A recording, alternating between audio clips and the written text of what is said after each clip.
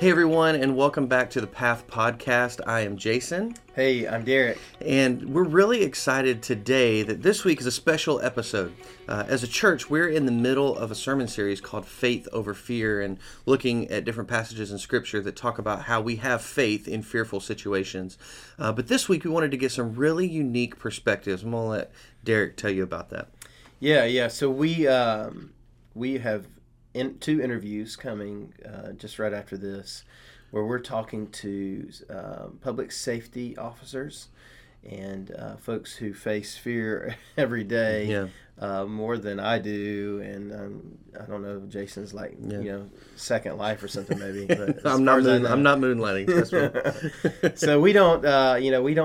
It's a unique perspective. We don't have that unique perspective. Right. So we thought it'd be cool to interview them and kind of get a fresh look at how do you have faith in the midst of super fearful times, Yeah, absolutely. And so you're going to enjoy these two interviews. Yeah, we hope you really get something out of these two interviews, but stay tuned and listen to what is a really neat perspective about having faith over fear. Well, hello and welcome back for episode 6 of the Path Podcast. We are so glad you decided to join us. I am Jason. I'm Derek. And we are joined today by a very distinguished and special guest, Mr. Michael Fowler. Those are words that aren't normally associated with my name, so I appreciate that. You're welcome. We aim to please, brother. We aim to please. So today we're going to ask Michael some questions. Michael is a law enforcement officer, and we wanted to get his perspective on what it means to have faith over fear. And so today we're going to talk about that, and hopefully it'll help you to understand a little better about how faith can play a really big part in what you do in a daily basis. So I'm going to turn this over to Derek, and he's going to ask the first question, and we will continue from there. All right, yeah, absolutely. And Michael has been our most avid listener too, so we're thankful for that. Sure. Michael, tell us a little bit about your life and particularly how you ended up in law enforcement. I ended up in law enforcement because I can't design buildings and really couldn't do much for anything As else. one does. Yeah. I mean, backup plan. Yeah. No, I am born and raised in Walker County. My wife, Jill, and I and our two lovely children, Mac and Bryn, recently moved to Chickamauga, just a stone's throw away from the schools that I went to. So that's been a lot of fun. But I ended up in law enforcement because it was something I was always interested in. Mm-hmm. I grew up with, finding out that my father was in law enforcement down in Columbus, Georgia, and got interested in that and got interested in specifically like the history of the Texas Rangers. That was always something that was really cool to me. Walker Texas Ranger being a TV show when I was a kid helped out a lot. Of course. Man, law enforcement's just not like it is on TV. Yeah. And then, reading books. I used to train new officers, and I told them, if you want to sharpen up your detective skills, read Sherlock Holmes and The Hound of Baskerville. But I always sort of had that interest. I went off to college and was floundering there.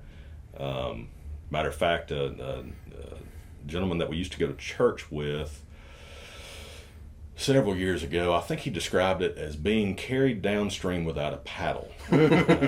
So that is a very flowery way of saying that I was directionless, and I had to sort of take stock of what exactly it was that I wanted to do. Yeah. At that point, I really started pointing myself towards a degree that was going to lend itself towards working in law enforcement. So I got hired with the agency that I worked for a little over 13 years ago. So I've been doing it ever since. Nice. Very cool. Well, so let's just let's go right to the heart of the matter here. How does your faith in Jesus impact your approach to law enforcement? Does it have an impact, first off, and then how, if it does? It does, and it's made a greater impact as the years have gone on. one of the things that it's done for me throughout my law enforcement career is help keep me calm.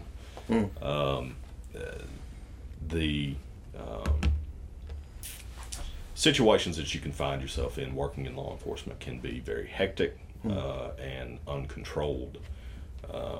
And remembering that God is in control, and I can still walk out of this, on the other end of it, and God's going to have my back. Yeah. It has helped keep me calm. It has it's helped with I guess frustration as well, because sometimes things don't go your way in the courtroom, and sometimes people that don't need to be walking around with the general public for the general public's safety are in fact walking around.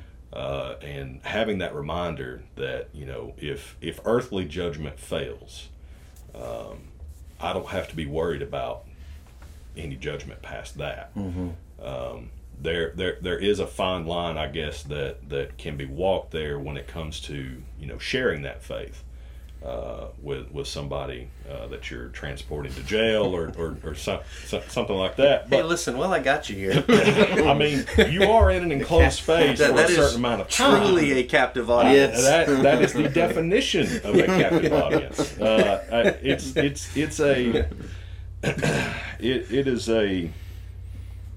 It is a comfort. It is a calming influence. And I'll just go ahead and expand real quick, because you can't sit down with a law enforcement officer and not hear stories. Yeah. That's what we have, our stories. But a really, really good friend of mine that I've worked with for a long time, we used to get into all sorts of stuff together.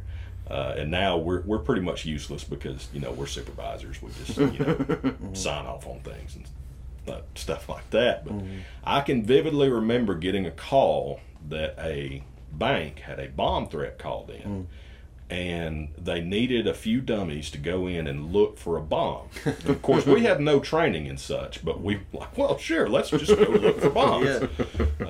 This bank in the story is 4 stories tall, and we had a strong feeling that this was a lie, that this was a false report.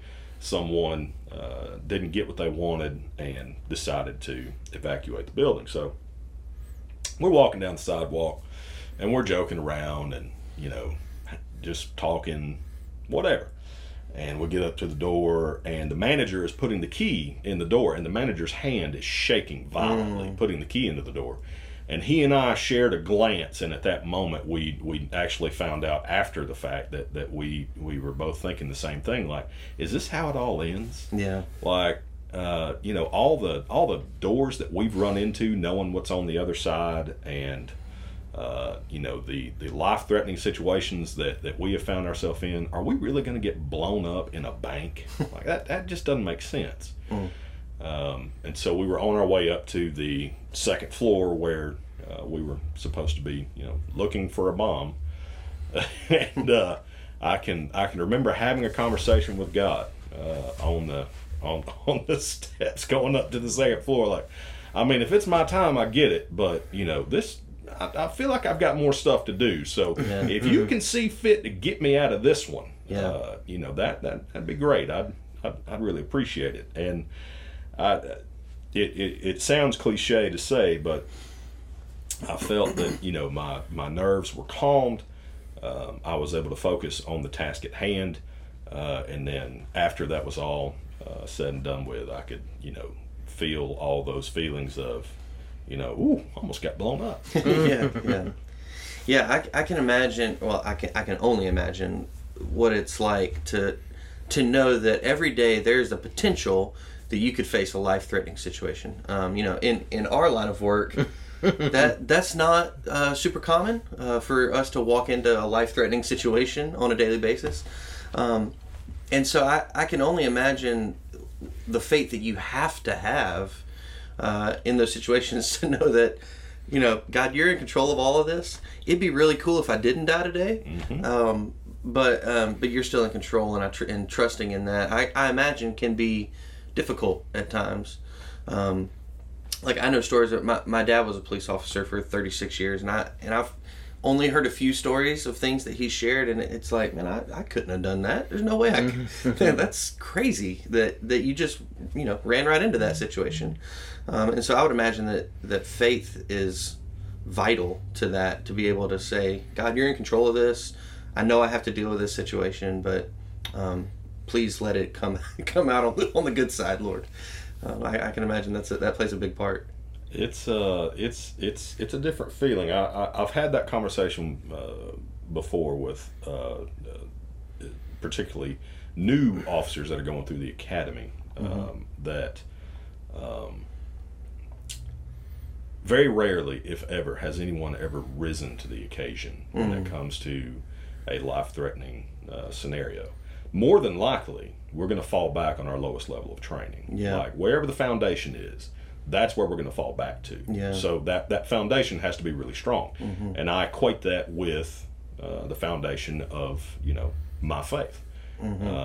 If I do believe that God is watching out for me, if I believe that Jesus died for me, and maybe today I don't have to die, then that makes that job, that makes those decisions to go running towards whatever a lot easier to make.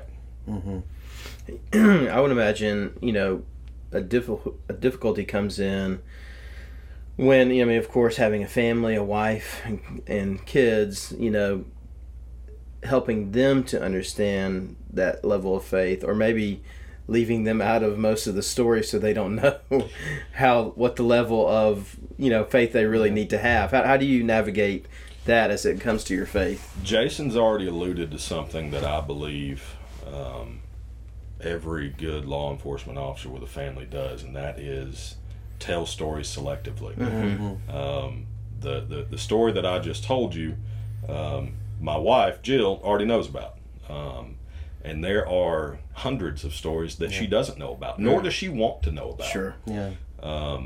And I can remember before my son Mac was born, I was having a little bit of a tough time because we were professionally, we were up against some things going on that we hadn't really run into before, and it was making me nervous for the safety of the population that I serve.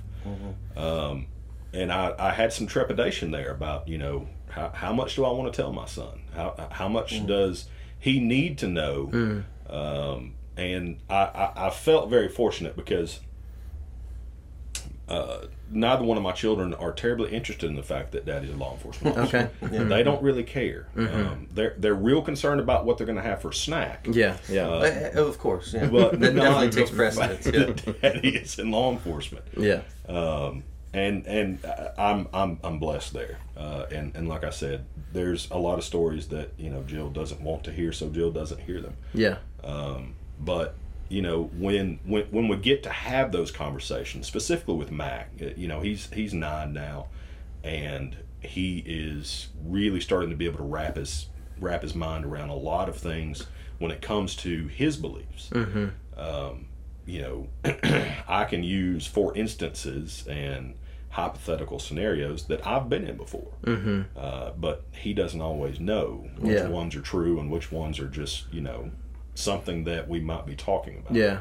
Either way, the conversation, the basis of that conversation stays the same. And it is literally that your faith can carry you through. That's a great transition point. So let's look at the other side of that coin. That I would imagine that fear plays a big part in law enforcement, because you go into some, I don't care how hardened of a individual you are, you go into situations that are scary sometimes. And so what part does fear play in your approach to law enforcement. And what I mean by that is that, you face a lot of situations this general public never has to deal with. They just hear about stories later on after the fact. So what part does fear play, maybe both positively and negatively, in law enforcement? So when I first gave some thought towards that question, I fell back on one of my favorite quotes from John Wayne. And that is, courage is being scared to death but saddling up anyway. Mm-hmm.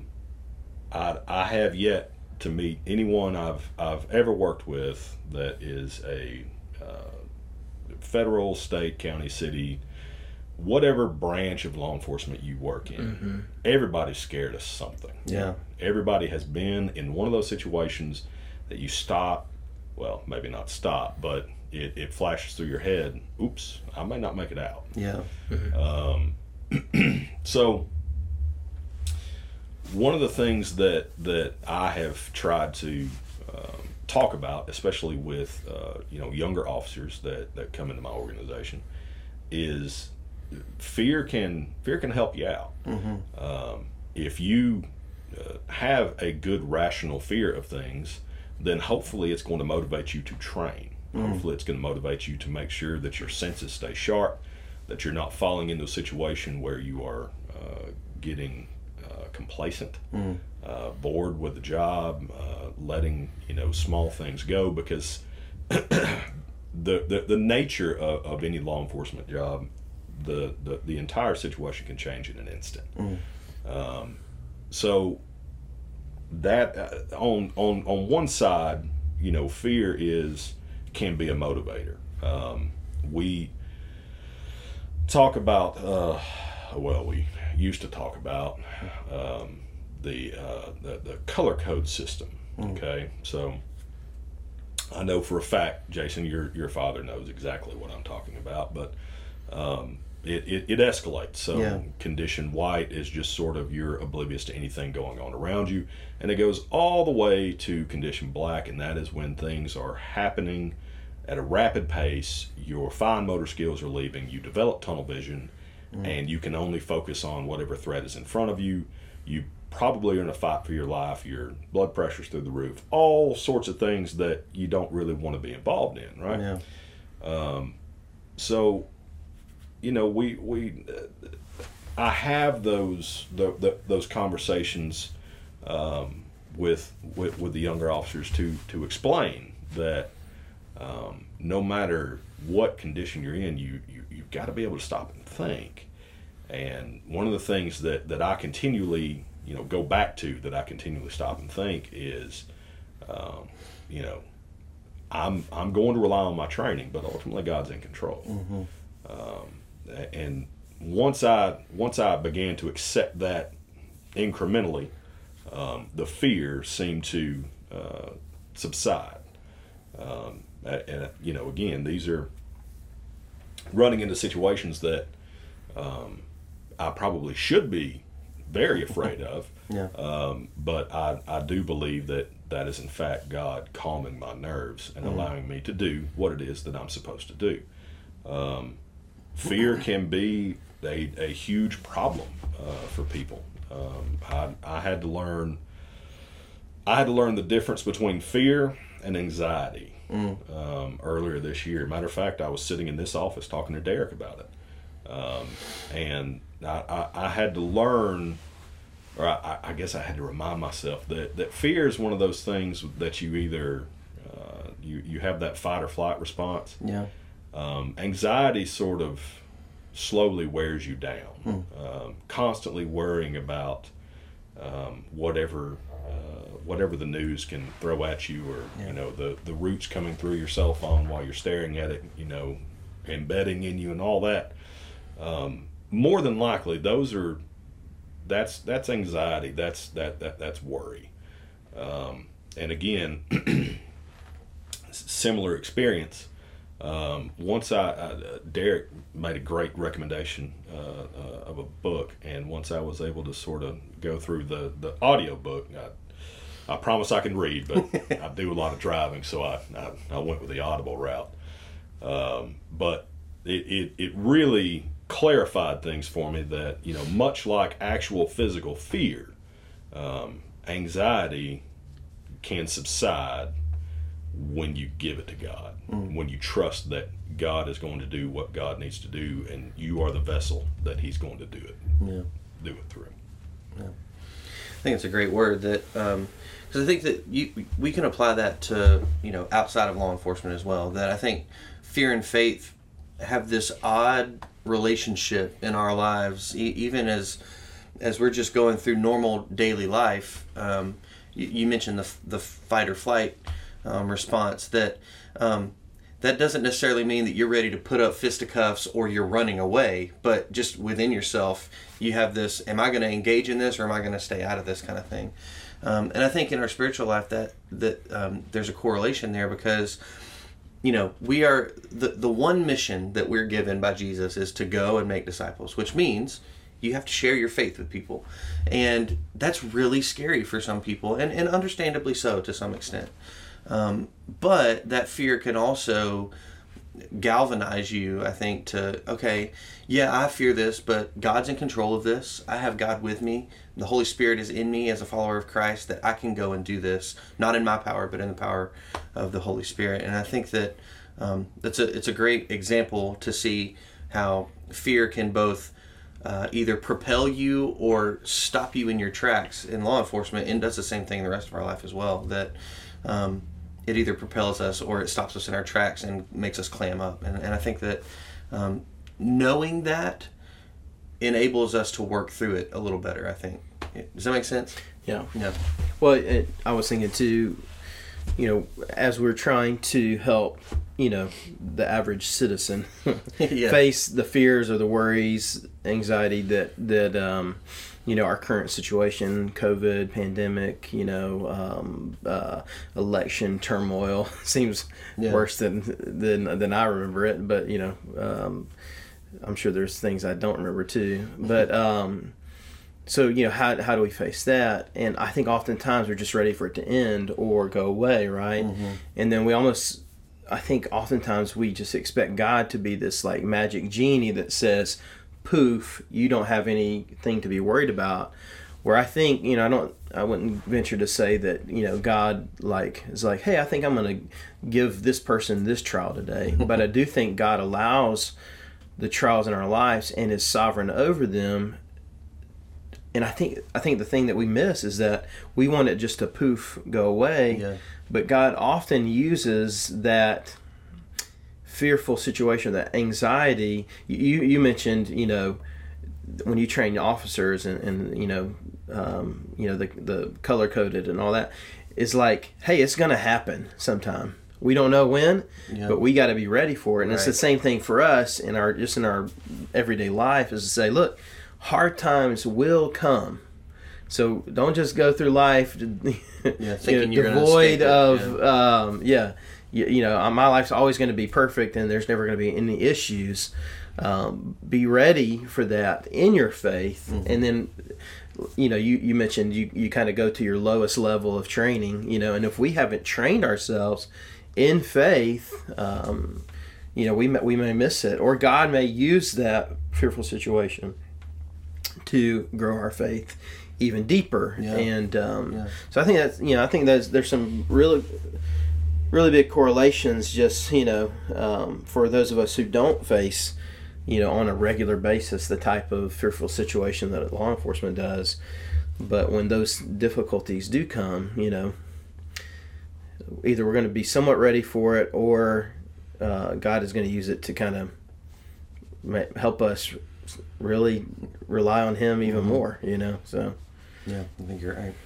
Well, as we sort of wrap this up, what advice would you give? And I think we've sort of touched on this a little bit already, but how would you advise someone who's facing a fearful situation and how they could respond in faith? What would you say to someone? Talk to someone. I just recently shared that, you know, earlier this year I came in here and talked to Derek, and you know, we talked some stuff out. You know, a wise man once said that no man is an island. And at the end of the day, one of the great things about being part of the human race is there's a bunch of other humans to talk to. Mm-hmm. There's, plenty of folks that are like-minded and plenty of folks that are not like-minded. But either way, you can talk to somebody. You can find somebody to talk to and say, hey, listen, this isn't going right. This is scaring me. This is keeping me up at night. This is causing me to have some anxiety. I'm afraid of what's going to happen. Basically use your resources. There's a whole lot of folks that are willing to talk to you. There are 800 numbers that are just dedicated to talking to someone. There are websites dedicated to just talking to someone. There's plenty of Christian literature out there that specifically will address anxiety, fear, things of that nature. And I personally like using subject matter experts. So rather than just polling 100 people off the street, I came directly to Derek because I figured he could probably steer me in the right direction, and he did. So my biggest advice there is to work through a step at a time what you have to work through. Man, talk to somebody. Yeah. Find out what you can find out and get the help. Yeah, it's a great word. I think that so often we do.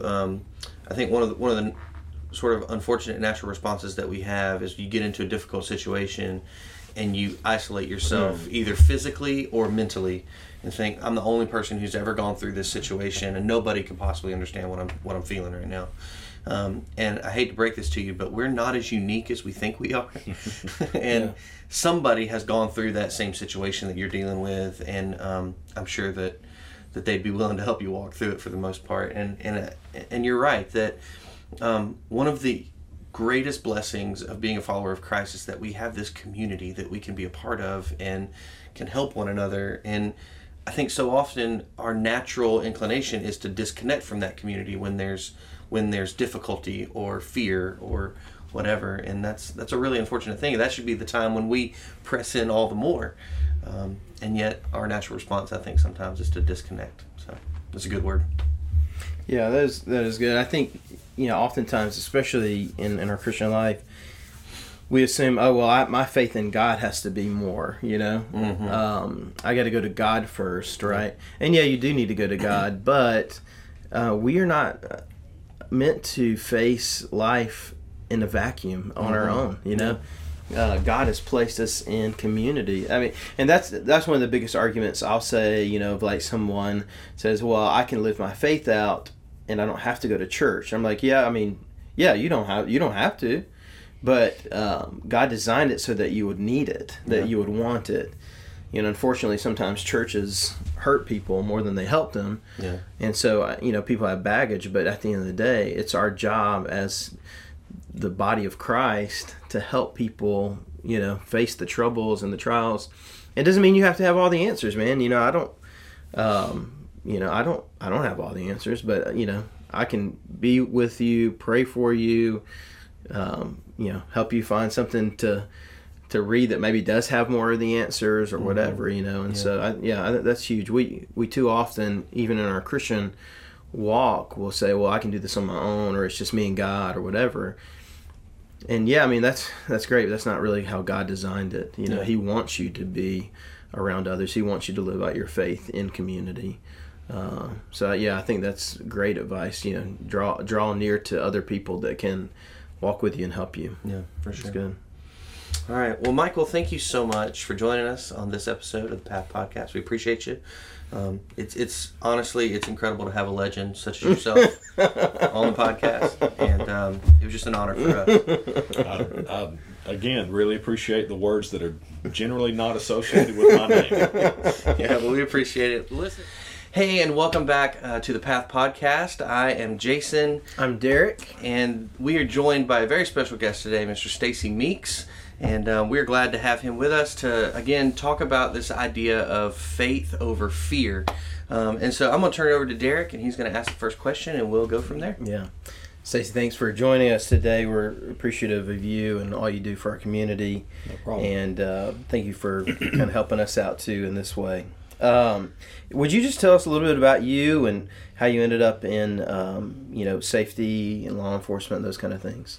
Yeah, was literally born, when I say born in Lafayette, I was actually born in the city limits. There was a hospital where it used to be the Walker County Tax Office. Okay. It was Kitchens Clinic. So literally born inside Lafayette, raised here all my life, went to Lafayette High School, went in the military after high school, joined the Marine Corps, came back and became a cop. I knew at an early age, and I do believe that God gives people callings, you know, and I knew at a fairly early age what I wanted to be, and I just kind of pursued it. I wanted to police in my hometown, so after getting out of the military, I came back and applied for a job at the Lafayette Police Department and got hired on in 1993. So it's been 27 years ago.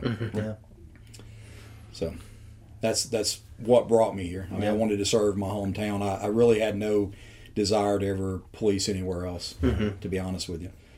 So, How long were you in the service? 4 years. Okay, and yeah. then, like I said, I was predominantly on the police side for 25 years, and now I'm over emergency management. So my job titles changed. I'm still in the same building. All the public safety are housed together. But yeah, I really enjoyed the police service, and was excited to get to serve my community. And I had some, when I was a child, I had some police officers that were pretty impactful in my life, and I saw the good that they did in the community. And I knew now as an older person, you know, understanding the Holy Spirit and how it works, I understand then that it was speaking to me about that profession. When I was a child, I just didn't realize it was kind of grooming me to do that at the time. But they left a lasting impression on me, and it made me want to do that. Yeah. Just with the interaction that I had. That's cool.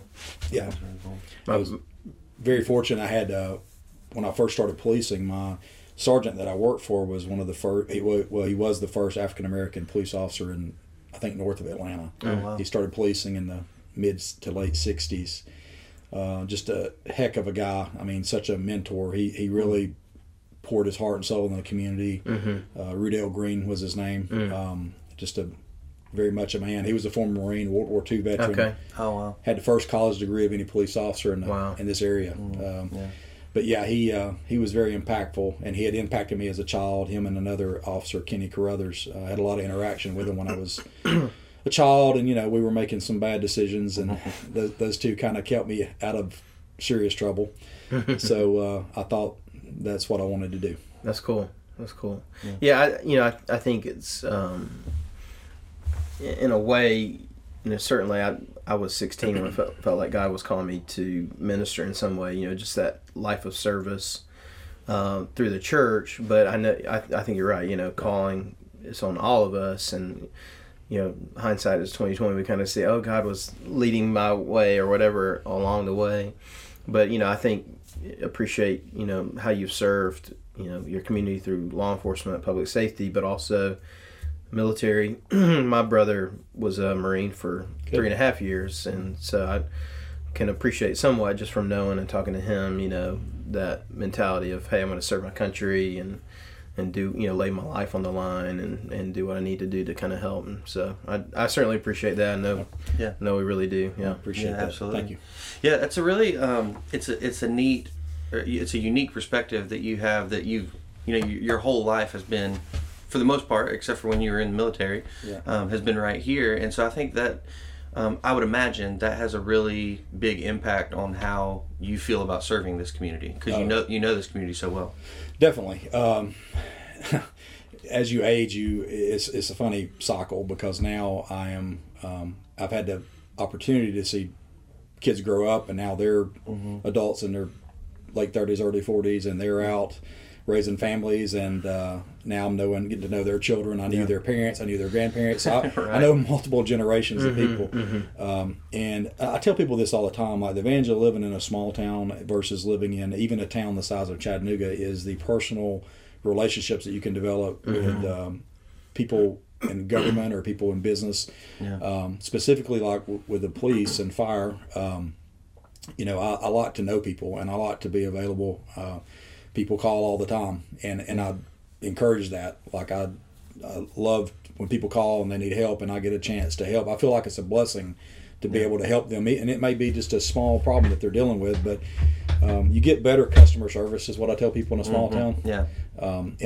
Even a city the size of Chattanooga, and me and I have a business partner. I have a martial arts school on the side, and Matt Harris and I are partners in that. But even we teach in the Chattanooga area, and you could have a major burglary or something. I mean, a pretty big crime, and you might not even get to speak to a detective person. You get a low-ranking patrol officer, take your report.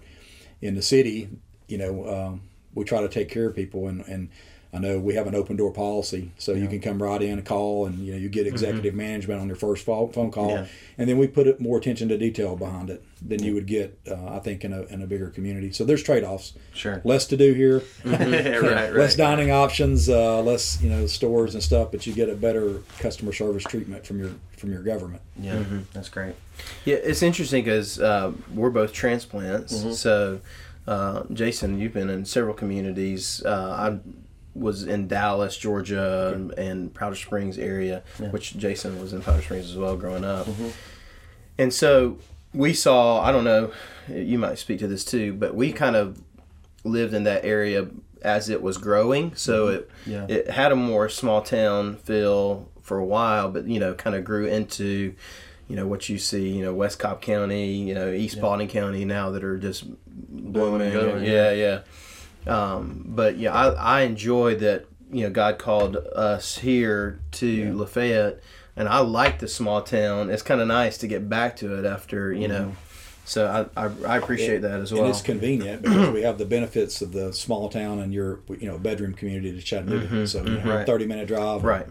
Yeah. So we got the best of both worlds. Yeah. Right. Yeah. And it's so I come from a law enforcement family too. Like my dad was a police officer for 36 years in Cobb County, and then my brother was a police officer in Powder Springs, and I have another brother who was a state patrolman, and so I've seen sort of that at every level of small town up to statewide, and so it is. I agree with you that it is interesting. You get this. Well, the approach is similar, but there's just a difference in as it scales up. You don't get that personal interaction as much. Yeah. We in our town and really in Walker County as a whole, we try to be more. I know Sheriff Wilson's a good friend of mine. We've talked a lot. He shares the same philosophy of community policing, and Benji Cliff, the acting police chief, is the same way. I mean, he's a big proponent of community policing, and that's. Usually you don't see that in larger cities, right? And they can't. I mean, really, you'll have like neighborhoods or boroughs that that maybe they know their officers. It's kind of embedded, but we really push that here. That's a big thing. Yeah, that's appreciated. So yeah, definitely. All right, well, so let's just kind of cut right to the chase here. Okay. But how does your faith impact your approach to law enforcement or public service? I think, as a Christian, and I always preface this by saying I am a flawed individual. Sure, well, we all are. I'm not a perfect person at all, and but I do believe in Jesus, and I am a believer. I do pray daily, and I try to every day when I pray, I ask that whatever interaction I have with people for that day, that God would direct my path and guide me through that. And the older I've got, and I haven't always been that way. Let me just say that. And the older I have gotten and the closer I have gotten and stronger in my faith, it amazes me. It's just amazing how things work out, because I can pray a prayer of guidance at the beginning of my work day, and then throughout the day I'll interact with people and I just start smiling because I know it's a God thing going on. Like they have, it may be to me a small problem, to them a very big problem, but I feel blessed, honestly, just getting to be part of the solution and helping them. And it's like the concept of giving a gift is more gratifying than receiving one. And I'm blessed every day that I get to help people along the way. Yeah, that's fantastic. You bring up a great point, that perspective of, for somebody you interact with, it could be it's like this life-altering issue, but you're able to see it as an opportunity because you prayed and you asked God to, hey, guide me.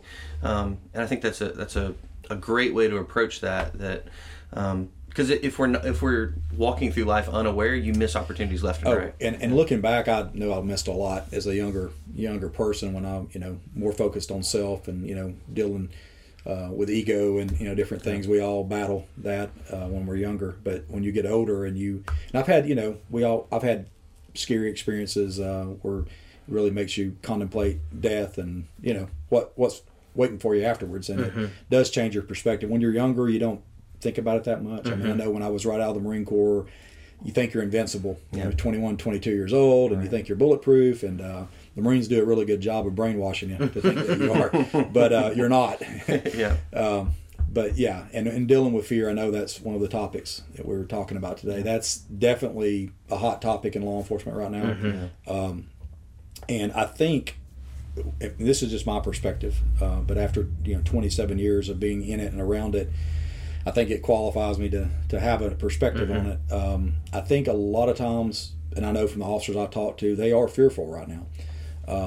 The ones that are, I think, more secure in their faith deal with it differently because they have the power of prayer and they know that they're being watched over and cared for. The ones that are not as close in their faith, I think, stress over it a little bit more from what I see. These are fearful times, but we can't let fear stop us from our calling. And with that, I will say that not everybody that's in law enforcement is called to be there, obviously. And I think that's with any profession. Sure, yeah. But you know who's supposed to be there and who's not. The public knows. Just like the old saying about children and dogs are pretty good judges of character. Yeah. You can tell. I mean, the ones that are there, that are truly there, and it's their calling, they just have a different vibe about them. Yeah. And unfortunately, we know in our profession we can sense the ones that are there for the wrong reasons. And that's a minority, but it still exists. And a lot of times, like with the nationwide, I know there's been a lot of media attention on some incidents where police use excessive force.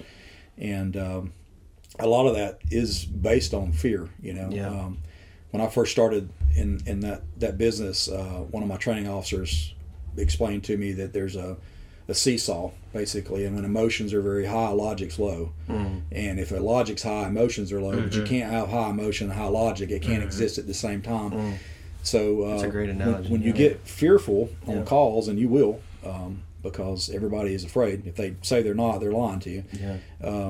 It tends to, the blinders come on, and you tend to get the fight or flight reflex. So your logic somewhat diminishes, and you're just in like survival mode. And then, unfortunately, you may have situations where officers use questionable force or whatever, but it's kind of hard unless you've been there. I mean, it's hard to, they have to learn to calm themselves down and get that logic back up and emotion low to objectively look at the situation they're dealing with.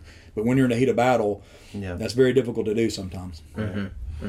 Yeah. So talk for a second, because you kind of touched on this, but what is that interplay of faith and fear? How does that affect just a daily basis of going to work? How do those things work together? That's a great question. I know you guys are millennials. So you ever watch any John Wayne movies? Oh, yeah. All right. Love John Wayne. Grew up watching John Wayne. You'd be surprised at a lot of the younger people I talk to that's like, I think my grandfather watched him or something. Well, just for the record, we're just on the cusp of millennials. Just barely. And I don't say that as a put down at all. You guys are so technically advanced. I feel like a dinosaur sometimes. When I figured out I could copy and paste at work, it was like, holy game changer. This is awesome. Yes. I say I don't need a smartphone because I need a dumb phone. This thing's way too smart for me. But anyways, that's a great question. John Wayne quote that I grew up, it's been with me since I was a teenager, but he said, courage is not the absence of fear. It's being scared to death and saddling up anyway. Yes. And I think that's very applicable to not only the military, but law enforcement too. I mean, people, and this is a mistake I think that we all make, especially when you're younger, you tend to put people on a pedestal. It could be your pastor, it could be a politician, it could be law enforcement, whatever, and you put these people on a pedestal and you think that they're superhuman to some extent, that they don't suffer the same fears or emotions that you do, but that's not true. We're not superheroes. We're just ordinary people. We have fear. We deal with fear every day. The problem is not letting the fear consume you, because you basically have humans have three responses to fear, and it's the fight or flight, which most people are aware of, but the freeze part is something that most people aren't aware of. So you're either going to freeze, you're going to run, or you're going to fight. So in law enforcement, you have to basically saddle up to take that fear and not let it make you paralyzed because you have to respond. Police don't have a choice. Right. When you call 911 and it's a very bad situation, everybody's running away from danger. Somebody has to go to the danger, whether it's fire, police, EMS. They go towards the danger, and you have to at some point harness your fear to be able to do that. As a Christian, for me, prayer is super important. And the last year, it's funny when the pastor called me to come in to do this talk about fear, because fear has been something that I have been dealing with personally for the last year. Really meditating on it, studying on it, reading scripture pertaining to it.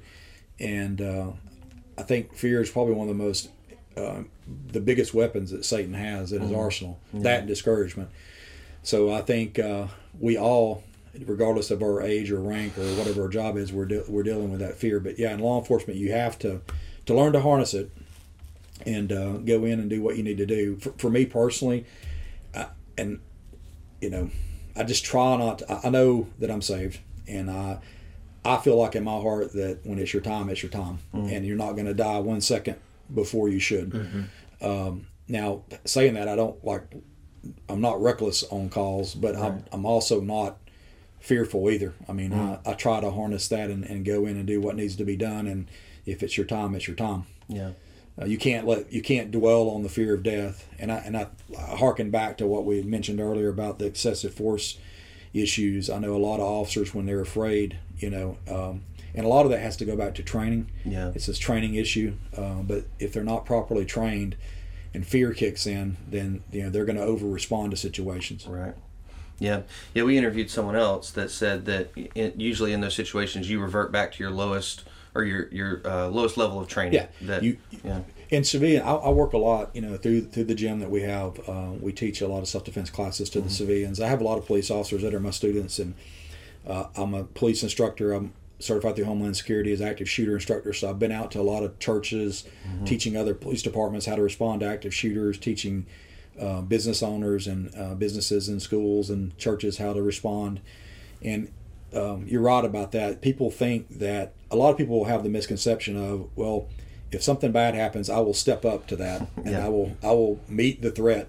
But you're not. You're going to fall back and respond to whatever your level of training is. And if you're, and I talk about this a lot in self-defense classes, you got to mentally prepare yourself. And nobody wants to think about bad things happening to them, right. But you need to at least visualize it. It's such a good tool. It's think about worst case scenario sometimes and mentally prepare yourself for that. So that way when something does bad happen, if it ever does happen to you, then you've kind of at least prepared your mind a little bit for that scenario.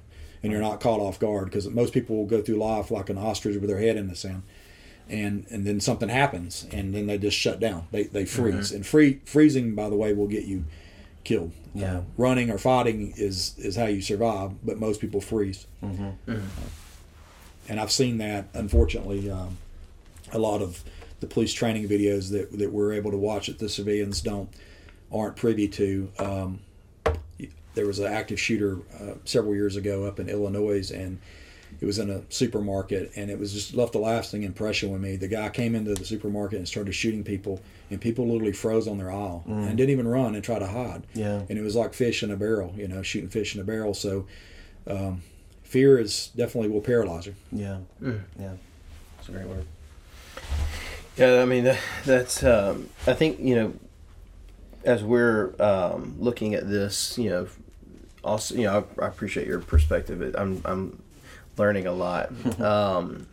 But, as we're kind of looking at this from a faith perspective too, one of the things we've talked about recently is, God designed us to depend upon each other, and you kind of hinted on it a little bit in that first question, that you'll pray that prayer and you'll see it right. As God is answering you to, you go and help someone. And so I think that's huge. Too often we kind of try to take things into our own strength or whatever, when really, depending on others is important too. So. Right.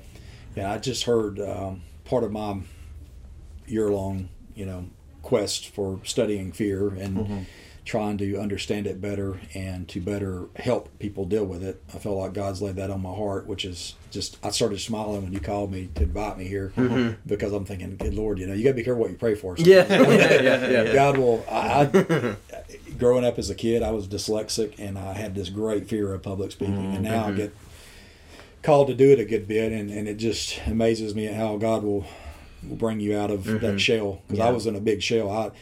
I was when I signed up in the Marine Corps, it was right before, it was during Desert Storm, right when it was first starting, and I was a college student, and I was so afraid I had a speech class, and I was more afraid of standing up in class giving a speech than going in the Marines. I was thankful when they called me to say, hey, we got a spot. I was like, oh, thank God. I don't have to give that speech. I can go to war. I don't have to give a speech. So, but yeah, we all deal with the fear.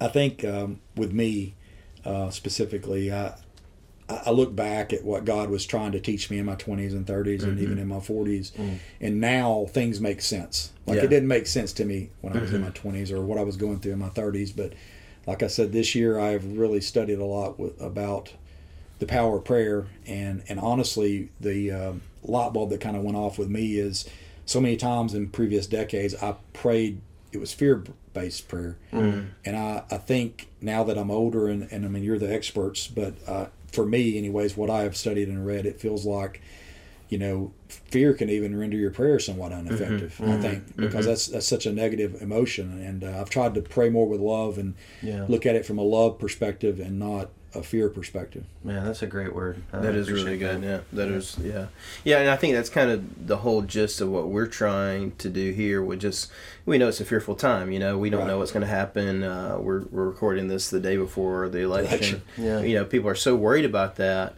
and and rightfully so. There are things to be concerned about. And then we're still in the middle of a pandemic that has people crippled with fear. And there are things to be concerned about and precautions we need to take. But at the end of the day, as Christians, we are not supposed to live by fear. No. We are supposed to live by, we talked about this yesterday, we have a faithful shepherd ready to love us in the midst of whatever we're going through. He's that shepherd, literally guiding his sheep, protecting his sheep, holding his sheep close. And if we're living in fear or praying through fear or whatever through fear, we miss out on getting to see the shepherd that he doesn't take away fear or take away the things that cause fear. He guards us from them, builds the hedge around us. That's exactly, and that's one of the things. I'm very big believer in the power of words and like verbalizing things. So I've just started this year saying a lot of prayers out loud to myself at home, not in front of people. But one of the things that I say every day is if no weapon formed against me shall prosper today. Yes. And I claim that truth verbally, out loud, and I know that there's power in that. And I just, pray about it as an individual and try not to dwell on the what ifs and the uncertainties. Like you said, I think our role as Christians is to try to, in the fearful times, is to be that rock that people can look to and go, well, why is he so calm in the midst of the storm? Storm's going around. Something different about that person, and maybe that would lead them to the faith, Yeah, absolutely. That's good. Well, Stacey, thank you so much for joining us today. I appreciate you got the memo of shaved head and beard. With blue. I was going to say it took me a while to get here. I had to fix my hair. I appreciate that. We need to start a gang or something. That's right. Yeah, there we go. Yeah, we can start a gang. That'll work. The shaved head gang. That's right.